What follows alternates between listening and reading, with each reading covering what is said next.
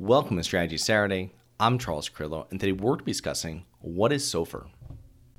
Have you always wanted to invest in real estate but didn't have the time, didn't know where to find the deals, couldn't get the funding, and didn't want tenants calling you? Since 2006, I've been buying income-producing properties in great locations that provide us with consistent passive income while we wait for appreciation in the future and take advantage of tax laws while we're waiting.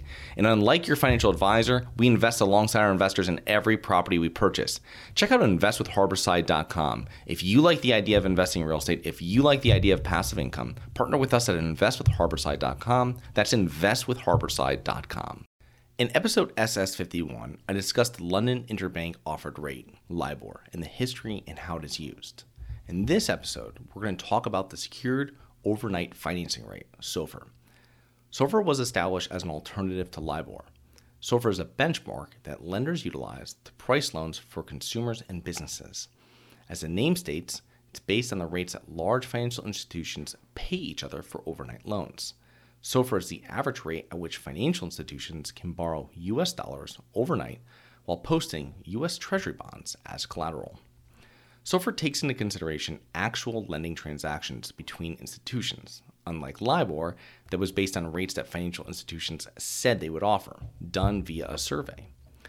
SOFR is a more accurate indicator of borrowing costs.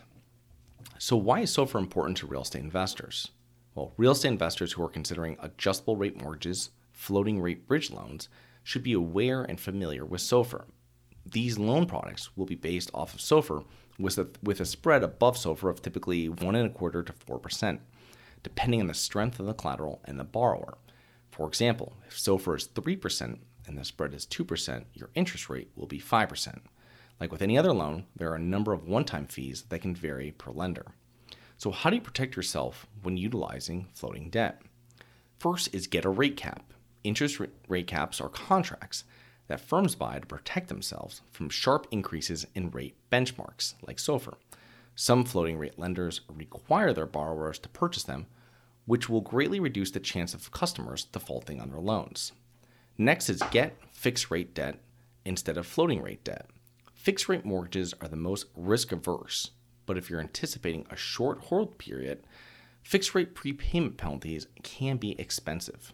There is, however, the ability with most commercial mortgages to have the new buyer assume the mortgage.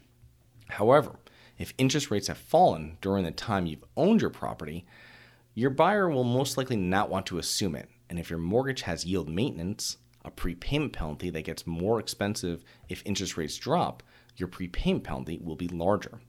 The main benefits of variable debt are that it's able to be paid back early without any type of penalty, and during short hold periods, variable debt costs less. Now, floating rate mortgages were maligned in the past with irresponsible borrowing, but when you calculate the risks alongside your business plan, it may be the best choice. Not all real estate investors are long-term investors, and floating rate debt provides more flexibility. You can always refinance into fixed rate debt after you've completed repositioning the property. Don't just look for the rate when you're getting a commercial mortgage. Also take into consideration the other fees, especially the prepayment penalty. Now, floating rate debt is not for new investors. Make sure to always weigh all the pros and cons prior to entering into any lending contract. So I hope you enjoyed. Please remember to rate, review, subscribe. Submit comments and potential show topics at globalinvestorspodcast.com. Look forward to 2 more episodes next week. See you then.